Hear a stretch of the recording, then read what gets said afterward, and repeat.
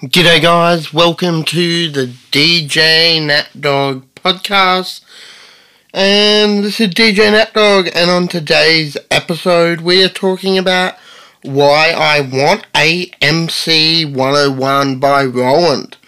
It's a powerful little groove box, and the more I watch YouTube channels like Gabe Miller Music and various other channels that showcase the MC101, I see that it's more and more powerful.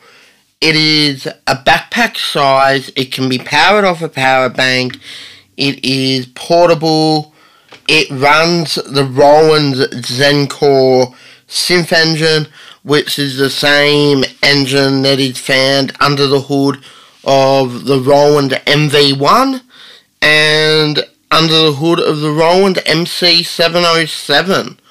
And the 707 is the step up from the MC101, and the MV1 slots somewhere in the middle of the MC101 and the MC707. It's kind of a weird hinkling and tinkling of where it actually fits in.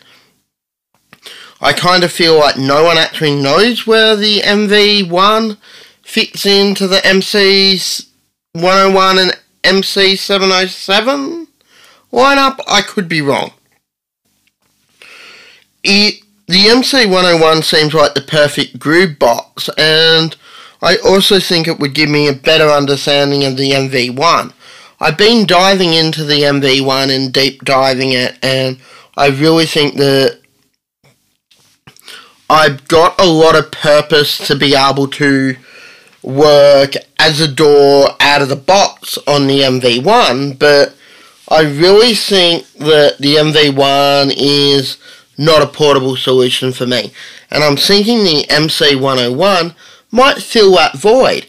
I could be wrong, but the MC101 did feature on my 5 pieces of gear to own before the end of 2021, and I am slowly but surely working on putting the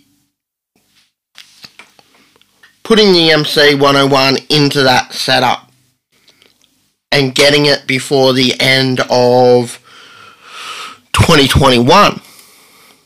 So the Roland MC101 has a recommended retail of $7.79 in Australia, which puts it quite a bit dearer than the Novation Circuit Trax, because the Novation Circuit Trax steps in at $6.99. Novation made the original Trax a couple of years back, or maybe 4 years back. I think it might have been 2018, 2019, and it was really interesting. They didn't name their parameters. You were kind of guessing, and channels like Bo Beats really was the reason I picked up the Novation Circuit. So I'm wondering, head to head, did the MC101 and the Circuit Trax work hand to hand? Gabe Miller has showcased